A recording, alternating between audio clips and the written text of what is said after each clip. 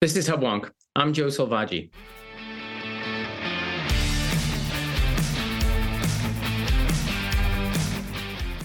Welcome to Hubwonk, a podcast of Pioneer Institute, a think tank in Boston. With growing concern that our nearly $2 trillion annual budget deficit contributes to inflation, higher consumer interest rates, and costly debt servicing, the soon-to-be-considered Farm Bill, which is predicted to cost $1.5 trillion over the next decade, offers members of Congress an opportunity for substantial reductions in spending. The Farm Bill's most costly features are the $30 billion in subsidies, which began as a Depression-era New Deal idea, but has since snowballed into more than 150 U.S. Department of Agriculture programs. The current Farm Bill provides financial support for everything from insurance subsidies for farmers to direct payments when their crop yields are low or product prices disappoint. What is perhaps most surprising is not merely that the farming industry enjoys a degree of support and largesse not known to other American industries, but rather that this public support is provided to large, successful farm operations, some with revenues in the millions or even billions of dollars. How is the Farm Bill's annual $30 billion spent? What arguments do its advocates make for this support? What distortions and unintended consequences flow from this massive intervention? And how might legislators find savings to reduce a deficit that threatens us all? My guest today is Cato Institute's Kilts Family Chair in Fiscal Studies, Chris Edwards. Mr. Edwards has studied the issues surrounding farm subsidies for nearly 2 decades, testifying to Congress many times and writing on the subject for major news outlets such as the Washington Post and the Wall Street Journal. Chris will share with us his views on the distortions and harms created by massive farming subsidies and discuss the opportunities for reform presented in his recent Cato Institute analysis entitled Cutting Federal Farm Subsidies. When I return, I'll be joined by Cato Institute's Chair in Fiscal Studies, Chris Edwards. Okay, we're back. This is Hubwonk. I'm Joe Selvaggi, and I'm now pleased to be joined by the Kilts Family Chair in Fiscal Studies at Cato Institute, Chris Edwards. Welcome back to Hubwonk, Chris. Hey, thanks a lot for having me, Joe. Okay, great. Now, when I'm selecting any topic for the podcast, I always ask myself before the podcast, why will my listeners care about a topic? So, let's start at 10,000 feet. And when we're going to talk about farm subsidies today. And I'm talking to you from high top Beacon Hill here in Boston. I don't know how many farmers we have here in Boston, but it's not many. But I think our listeners will care about this topic deeply. But before we dive into the details, why would non-farmers care about the existence of farm subsidies or perhaps the future of farm subsidies? Well, the federal government spends a lot of money on farm subsidies and has been for many decades. Every 5 years or so, it considers a big farm bill. And so the farm bill in front of Congress this fall will cost about $1.5 trillion over the next 10 years.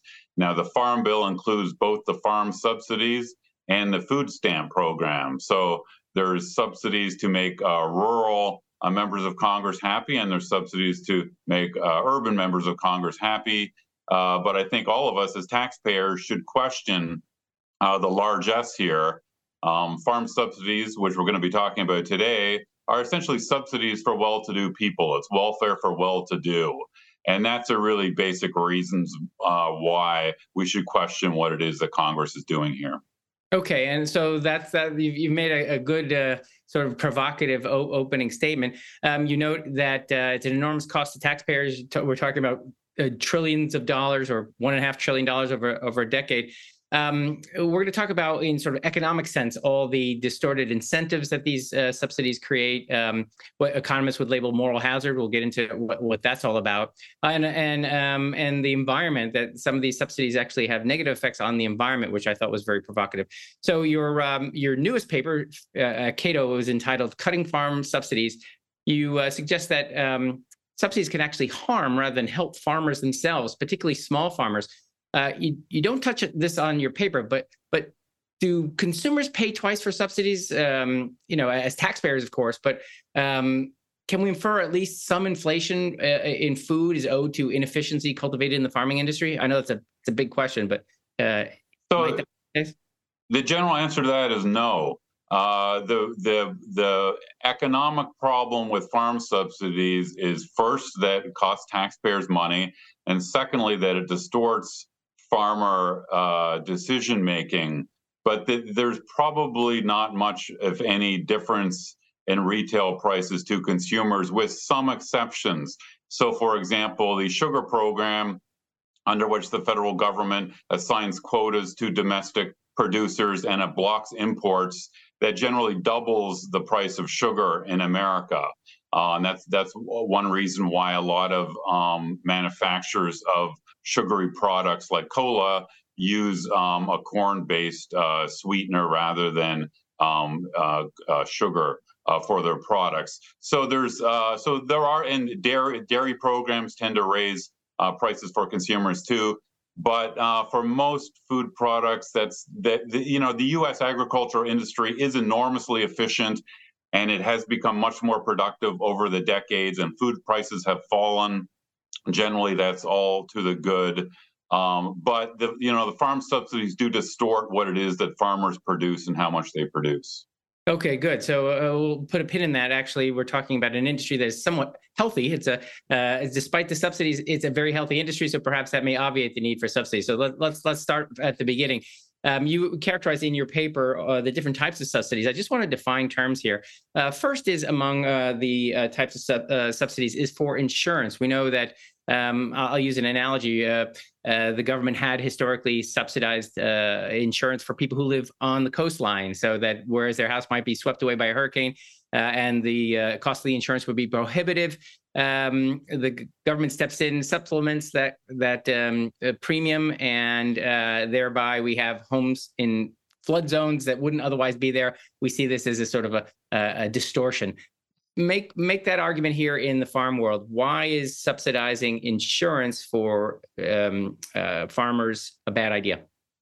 So you're absolutely right, by the way, Joe, about the flood insurance. I've written about that at the Cato website, downsizinggovernment.org, and there is a lot of sort of similarity here. So the U.S. Department of Agriculture, it runs 150 or so programs and subsidies for farmers.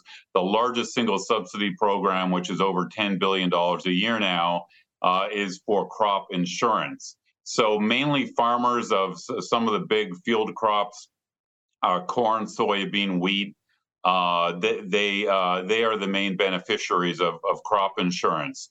Crop insurance takes two forms. The federal government pays 62% on average of the premiums for farmers to buy crop insurance. They buy the crop insurance from 14 private companies who earn excessively high profits, because the government has essentially guaranteed all these customers and paid 62% of the premiums for the farmers to buy this insurance. And then at the same time, believe it or not, the federal government spends $2 billion a year of taxpayer money directly paying cash to these 14 private insurance companies to cover their administrative costs. I mean, have you ever heard of such a program where the government directly pays the administrative costs for a private industry? It doesn't make any sense. So crop insurance is heavily subsidized, and farmers and the insurance companies, make a lot of money off of this insurance. Farmers get more back from buying these insurance policies than they pay in insurance, which doesn't, usually happen in an insurance program. And so this is the main distortionary federal farm subsidy program, and we can get into how it distorts, the economics of farming, and also, creates environmental problems. I want to double back to the harms, but I just wanted to define our terms. You also mentioned two other subsidies.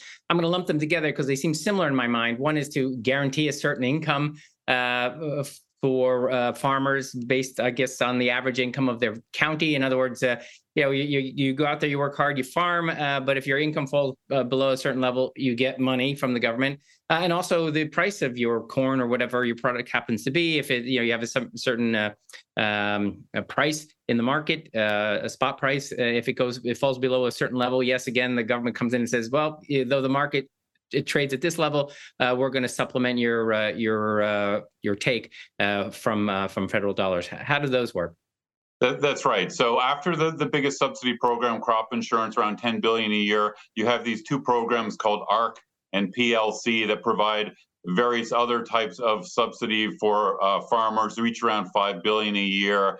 But they generally depend upon the price of crops. So the price of you enroll in one of these programs that the government offers, you enroll for for free. And if the price of a crop or your revenues are down, whatever the details of the program specify, then the government pays you a bigger payout. So in years with lower crop prices, farmers get bigger subsidies under these two programs, ARC and PLC. Now, these programs are in addition to the insurance. So there's double dipping going on here. If you're enrolled in both the insurance and one of these programs, ARC or PLC, the price of your one of the products you grow goes down. You get a big pile of money from the federal government under at least two different programs. And again, you need to think about what other industry gets this sort of coverage. I mean, you could think about a local restaurant. You can think about any manufacturing industry. You could think about just about any industry, a high-tech industry. When the price of products goes down, the government doesn't, pay out money to companies. If you're a software company and you've got a lot of competition and the price of your software goes down, the government doesn't, step in to make it up to you. So farming is a really unique and uniquely coddled industry. And it's a bit of a mystery why. I mean, there's historical reasons why these subsidies they go back to the New Deal in the 1930s, when farmers were in a particularly tough position and they made a lot less money than other Americans. But today, farm households are generally far wealthier than other American households. As far as I can tell, the farm agriculture industry is no more risky than many other industries. I mean, again, I want to get to that before. Sure. Before we talk about why these subsidies may be inappropriate, I just want to list all of them because again, as we describe them, I'm sure our listeners are thinking this can't be true. I mean, first we talk about subsidy for insurance, which we imagine farming to be a risky business. Then protection against the price of both the price of your product is insured and the price of the level of your income is insured. But I think the icing on the cake is this last one I mentioned is there's also disaster aid when unforeseen events occur. Of course, we know COVID-19 is a classic example, but all even localized events that can be characterized as disasters are subsidized in an ad hoc way. We just sort of say, okay, you got a problem over there. Here's a bunch of money. Say more about that. Well, one of the I guess you could say sad ironies of the federal farm subsidies these days is that some of these farm subsidy programs, in particular crop insurance, have been expanded over the last 2 decades because some sensible members of Congress said, hey, instead of giving these ad hoc giant bailouts to farmers if prices fall, why don't we put a permanent program in place that sort of automatically pays a set amount if the price of a product falls? So that's why the crop insurance program has been expanded over the decades. But that hasn't prevented Congress from coming in repeatedly and bailing out farmers in a big farm package as well. And we've seen that in recent years. I mean, for example, President Trump got involved in trade disputes with other countries that hurt some of our farm exports. And Trump came in and they doled out $23 billion in special aid in the last couple of years of the Trump administration to subsidize farmers for the fact that he got us into trade battles with other countries. Like you said, COVID prompted tens of billions of dollars of extra subsidies. And just about every adverse weather event you can imagine, Congress steps in with a special aid package for farmers, even though farmers are already compensated under the regular programs if there's adverse weather events or flooding events or that sort of thing. So there are many layers of subsidies, aimed at farmers in Washington.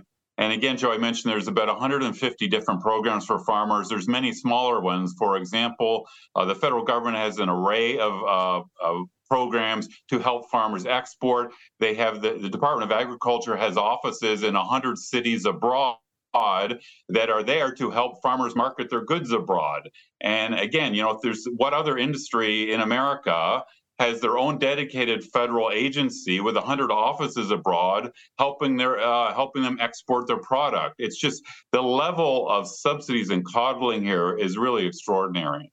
Well, you even mentioned at the end, again, not to beat this too hard, but add on top of all this, $4 billion in federal grants for research into agriculture. So that's right. Again, can you imagine an industry, let's say a software industry, where the government goes out and researches how we could make your software better to the tune of $4 billion a year? That seems to be that's right. But again, one of the points we point, people say, well, listen, who am I to, criticize other people's, let's say, windfalls? We're looking at a $2 trillion deficit, which is mind-boggling. So there seems to be general consensus that it might be a good idea to pump the brakes and spend a little less money and find where we could spend less. So let's start talking about why you have concerns beyond the fact that it seems patently wasteful and extraordinary, as you say, coddling of a particular industry. But one of the first concerns you bring up in your paper is that although we imagine these sort of Tom Joad, struggling farmers, out there scraping out a living, while we sit at our desks, your concern is these subsidies, the massive subsidies, are not going to those little guys, but primarily going to large, wealthy farmers who are doing quite well without the subsidies.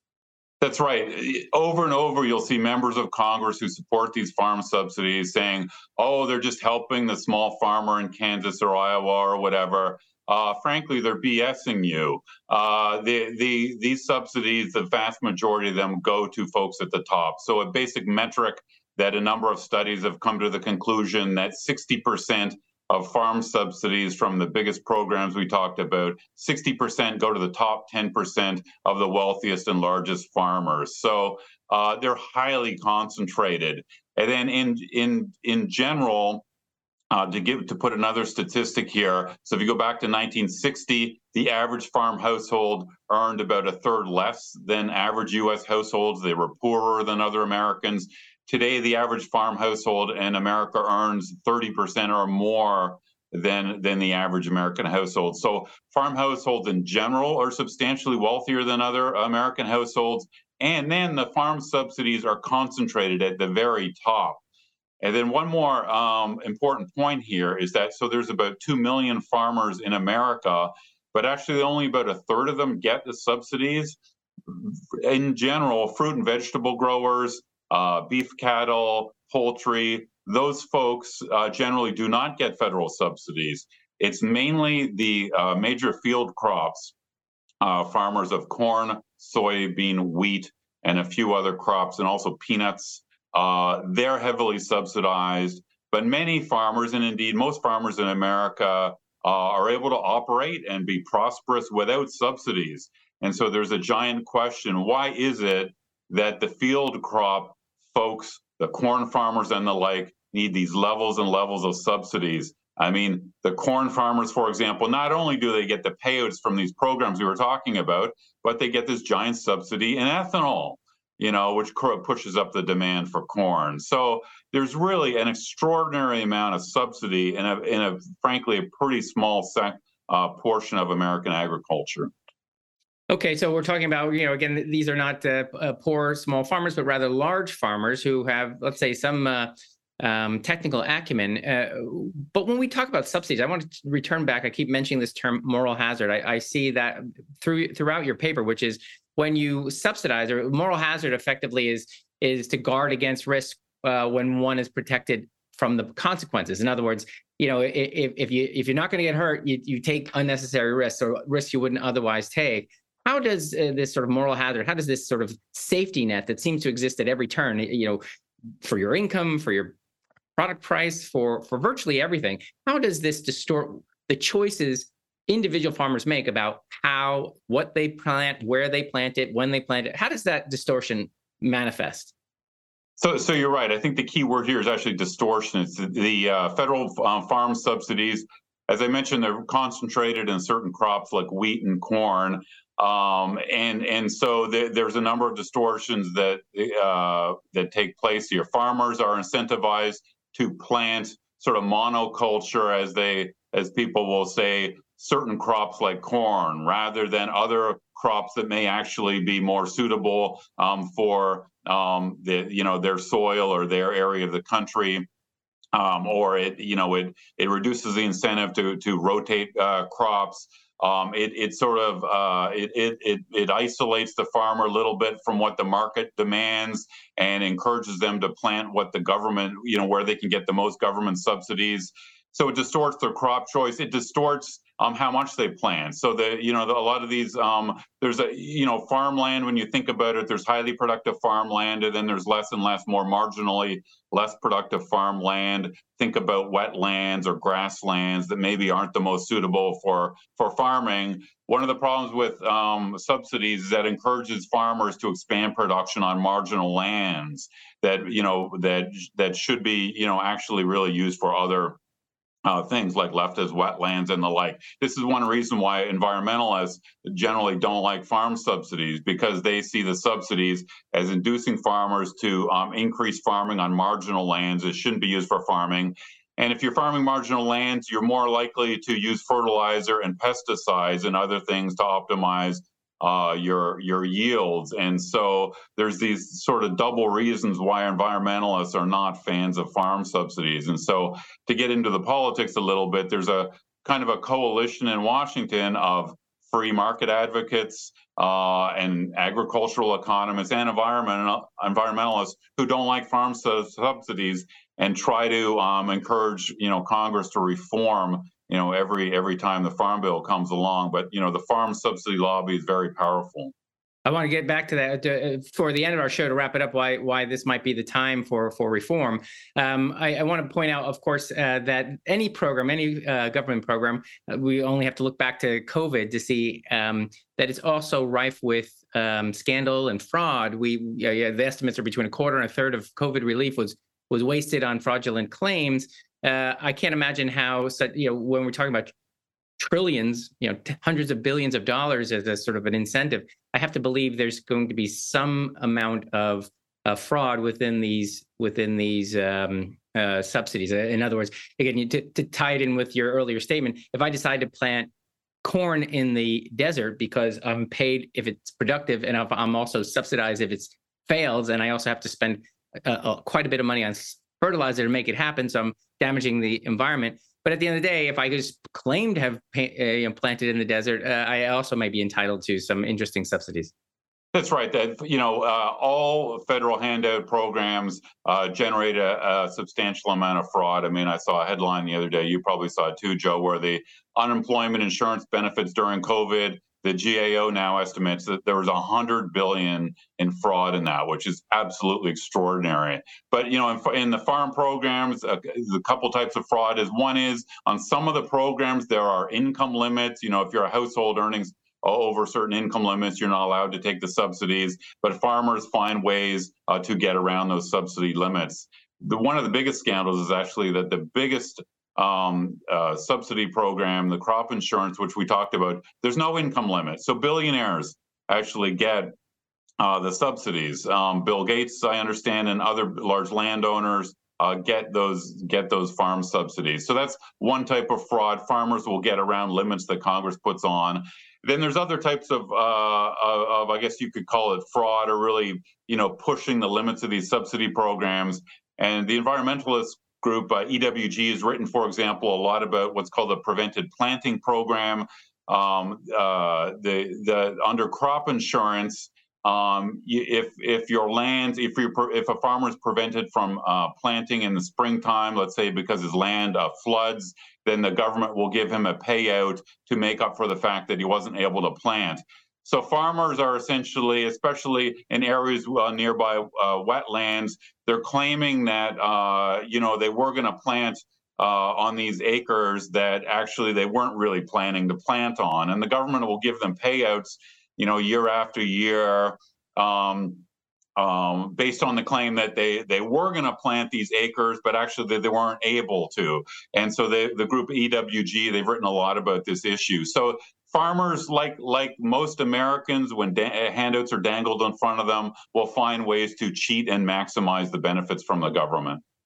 All right. Well, all right. I want to take it, twist it a little bit and take what you said earlier in the show. And you said, actually, these subsidies, as bad as they are and expensive as they are and as distortive as they are, they don't really bring up prices of commodities, of farming products. Let me talk about, you mentioned the Department of Agriculture actually advertises our products around the world and encourages our farmers' products to be sold everywhere.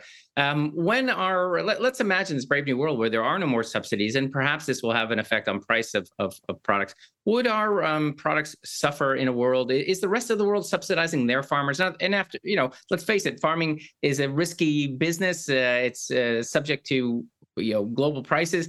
Is everybody playing this game? And if we put an end to it, are our farmers going to suffer, competing in a world full of subsidies? So, Joe, I differ a little bit with what you just said, that farming is a risky business. Sure, it's risky, but, so is every other industry you can imagine. Look at the high-tech industry. Look at the restaurant industry. How long does that restaurant in the corner of the street where you live, how long does it last? 2 or 3 years? Then it goes bankrupt. So yeah, farming is risky, but there's all kinds of ways that farmers can and should be mitigating risk in the marketplace. But that's, maybe a different discussion. Yes, most countries subsidize. Europe subsidizes their farmers even more than the US government subsidizes. Canada subsidizes a lot. But there is actually one success story that I've written about quite a bit, which is New Zealand. New Zealand is 5 times more dependent on agriculture than is United States. Sheep and dairy cow and all kinds of other agricultural products. They specialize in kiwi fruit. 5 times more dependent on agriculture than the United States. But in the mid-1980s, the government was in a fiscal crisis, and the government just decided to cut out completely all its farm subsidies. And it succeeded. Farmers protested initially at the start. They marched in the streets, but the government, went ahead to its credit and reformed. And New Zealand now has the least agriculture subsidies of all the 35 or so OECD countries, and they stuck to that. The union of farmers in New Zealand, called the Federated Farmers, strongly against subsidies. They go around the world arguing that other countries ought to eliminate their subsidies. So what happened in New Zealand when they eliminated their subsidies? There were a few years of adjustment in the mid-1980s. So farmers diversified the crops. They changed somewhat the crops and other uses of their agricultural land. One of the reasons why New Zealand now is known for kiwi fruit is that that was one of the new products a lot of New Zealand farmers decided to go into. But if you look back at the data now, and the OECD has data on this, New Zealand agricultural productivity soared in the 90s after these adjustments, and as these adjustments were taking place, New Zealand farmers became a lot more cost conscious. They lowered costs. They became a lot more efficient. So I think if we were to eliminate subsidies in the United States, yes, farmers would have to make adjustments. Maybe they grow less corn and more oats or something like this. There'd be adjustments in what they farmed. There'd be adjustments in how they use their land. But I think in the end, farmers and agriculture would be more resilient, it would be more efficient, and it would be greener, I think, if we were to eliminate subsidies. Of course, indeed. I appreciate you correcting me. It's hard to know where the causational direction goes because, it's risky partially because that risk is subsidized. Were we to reduce the subsidy for risk, which is the moral hazard, if we say it's taking on risk has problems, then of course farmers will adapt and create less risky crops and less risky growing strategies. So as you say, we have sort of cultivated, to use a farming term, risk taking. Without those subsidies, less risk taking will be occurring, right? No, I think that's right. And as I write in my new Cato study, there's all kinds of ways that the agriculture industry, without government subsidies, could mitigate risk, just like any industry. I mean, they can use financial contracts like forward contracts to guarantee prices or to lock in prices. They can save more. I mean, yes, the agriculture industry is hit with drought years and it's hit with excessively wet years and other problems, but they can plan for that. They know that there's cycles in agriculture, so you plan ahead and you save. You pay down your debt so that when you're in tough times, you've got the ability to borrow. You diversify crops. You diversify your land holdings on different types of land. So there's all kinds of ways you can, farmers can plan ahead like in any other industry and diversify to minimize their risk. So I want to spend the last part of our conversation talking about, while we've talked about the harms created by farm subsidies. We live in the real world where politics and public choice theory prevail, which is to say each one of these farmers is a constituent in some congressional congressman's district. As you say, their numbers are small, but they have higher income, perhaps more influence over their elected leaders. So this is an economics case of concentrated benefits and diffuse costs, right? None of us really sees when we pay our taxes all the money going to these farmers, but the farmers definitely see the benefits of these subsidies. How is it possible now? Again, you mentioned in the fall there's going to be this farm bill approval. How is it possible in the world where, as you say, it's this toxic combination of rural farmers banding with urban SNAP recipients to eagerly spend, perhaps eagerly waste a great deal of American taxpayer money? So a central and crucial factor to understand how Congress works, Joe, as you know, is the process of log rolling in Congress. Many bills pass and are signed into law that do not have true majority support in the public and do not have true majority support within Congress. Congress bundles up together many individual provisions that each do not have majority support. But if they bundle them together and they get enough members of Congress from enough states and enough districts, it will pass in a big, giant so-called omnibus bill. And this is the Farm Bill. So the Farm Bill, as I said, the most of the benefits go to a small handful of field crops. But over each recent farm bill over the last couple of decades, Congress has added more different types of subsidies and programs because they realize they need to buy off additional groups. So, for example, fruits and vegetable growers didn't used to get any subsidies. Now they're getting subsidies. Congress legalized hemp growing in the last farm bill in 2018. Now hemp growers get subsidies from the federal government. So each time, groups, more and more different agricultural groups will say, hey, all these other growers are getting subsidies. Why can't we get them too? And so Congress spreads the subsidies a little wider every time. And then, like you said, that makes just about every member of Congress in rural America happy. But then what about the urban members of Congress? Well, back, I think in the 1970s, Congress tied the food stamp program, or SNAP, to farm subsidies, and it's passed together in one big bill. And, to their credit, some conservative Republicans in the House in prior farm bill years tried to separate out the food stamp program and voting on the farm subsidy program, but the Senate wouldn't go along with it. So it's all in one giant log roll and pushed through Congress. I think, right now the current farm programs run out at the end of this fiscal year, which is the end of this month. But Congress will extend the subsidies, and then they'll try to pass, I think, a big giant omnibus bill, probably, in the weeks leading up to Christmas when no one's sort of paying attention. They'll try to ram it through quickly. That's what I think, unfortunately, is going to happen unless the people rise up and protest. Well, it's not just those of us who perhaps would like to see the government spend a little less, or in this case, certainly borrow a lot less.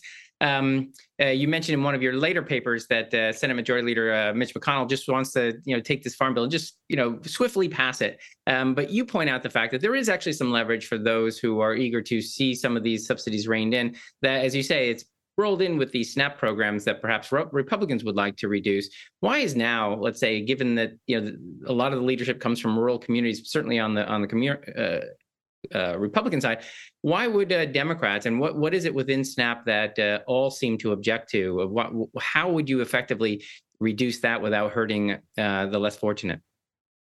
So this giant $1.5 trillion farm bill is coming up. It's got the farm subsidies, it's got the food stamps, and I've written about what I think are the lowest hanging fruit in terms of reforms that I think we should be able to pass if kind of logic held in Congress. So on farm subsidies, The obvious reform, I think, is to start cutting back on the subsidies that go to the largest and wealthiest farms. There's no reason why millionaire and actually billionaire landowners should be getting subsidies from the federal government. President Trump, a lot of mistakes and a lot of bad policies, but to his credit, he did he did propose putting much tighter income limits on farm subsidy recipients every year he was in office. So that's the obvious way to cut farm subsidies.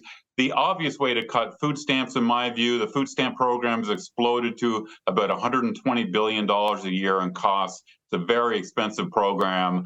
But just in recent years, the Department of Agriculture has revealed that about a quarter of all the benefits in SNAP or food stamps are for junk food, cola, potato chips, cakes, candies.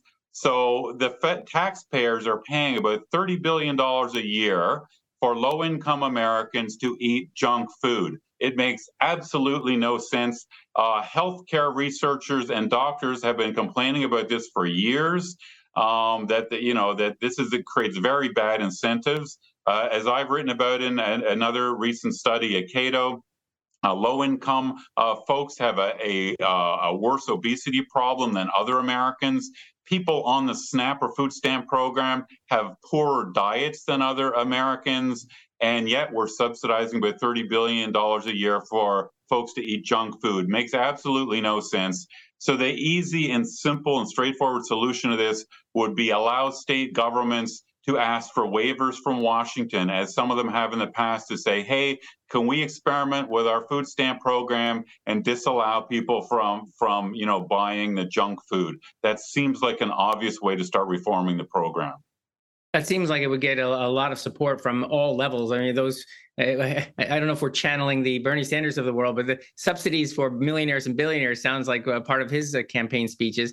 I also think that, perhaps those on the left will be sympathetic to this notion that these social determinants of health, this sort of junk food, encourages obesity. Obesity has all kinds of problems for health. So, in a sense, there's something in there for policy wonks, but of course for people who have compassion for their fellow Americans, and of course those people who say, look, every dollar we waste on a program is a dollar we don't spend on something that's more meaningful. So I think there may be a coalition. When is this debate scheduled to occur? You mentioned it's going to be extended, but it's likely going to be occur when we're all eating Thanksgiving turkey or something like that. That's right. So the end of the federal fiscal year is the end of September here, and these programs, most of the programs in the Farm Bill, sort of expire at that time. Congress will probably do a short-term extension for a month or two as the debate in the House and Senate Farm Committees carries on. There is some discussion and uncertainty whether Congress is going to try to force through a Farm Bill this year or whether they'll kick it ahead to next year. But next year's an election year. That makes it even tougher for the farm state of subsidy supporters. So I think they will try to ram something through Congress this year. What I'm asking for more than anything is an open debate on this. That the House and Senate committees, they have hearings and they invite opponents of subsidies for farm subsidies for millionaires. They invite nutritionists to present the evidence on food stamps to their hearings. Usually House and Senate Farm Committee hearings, they only invite supporters to these hearings. It's not really very democratic. So I want an open process. I want open debate. These are important issues, and I want a full debate before Congress goes just ramming through a farm bill as they usually do.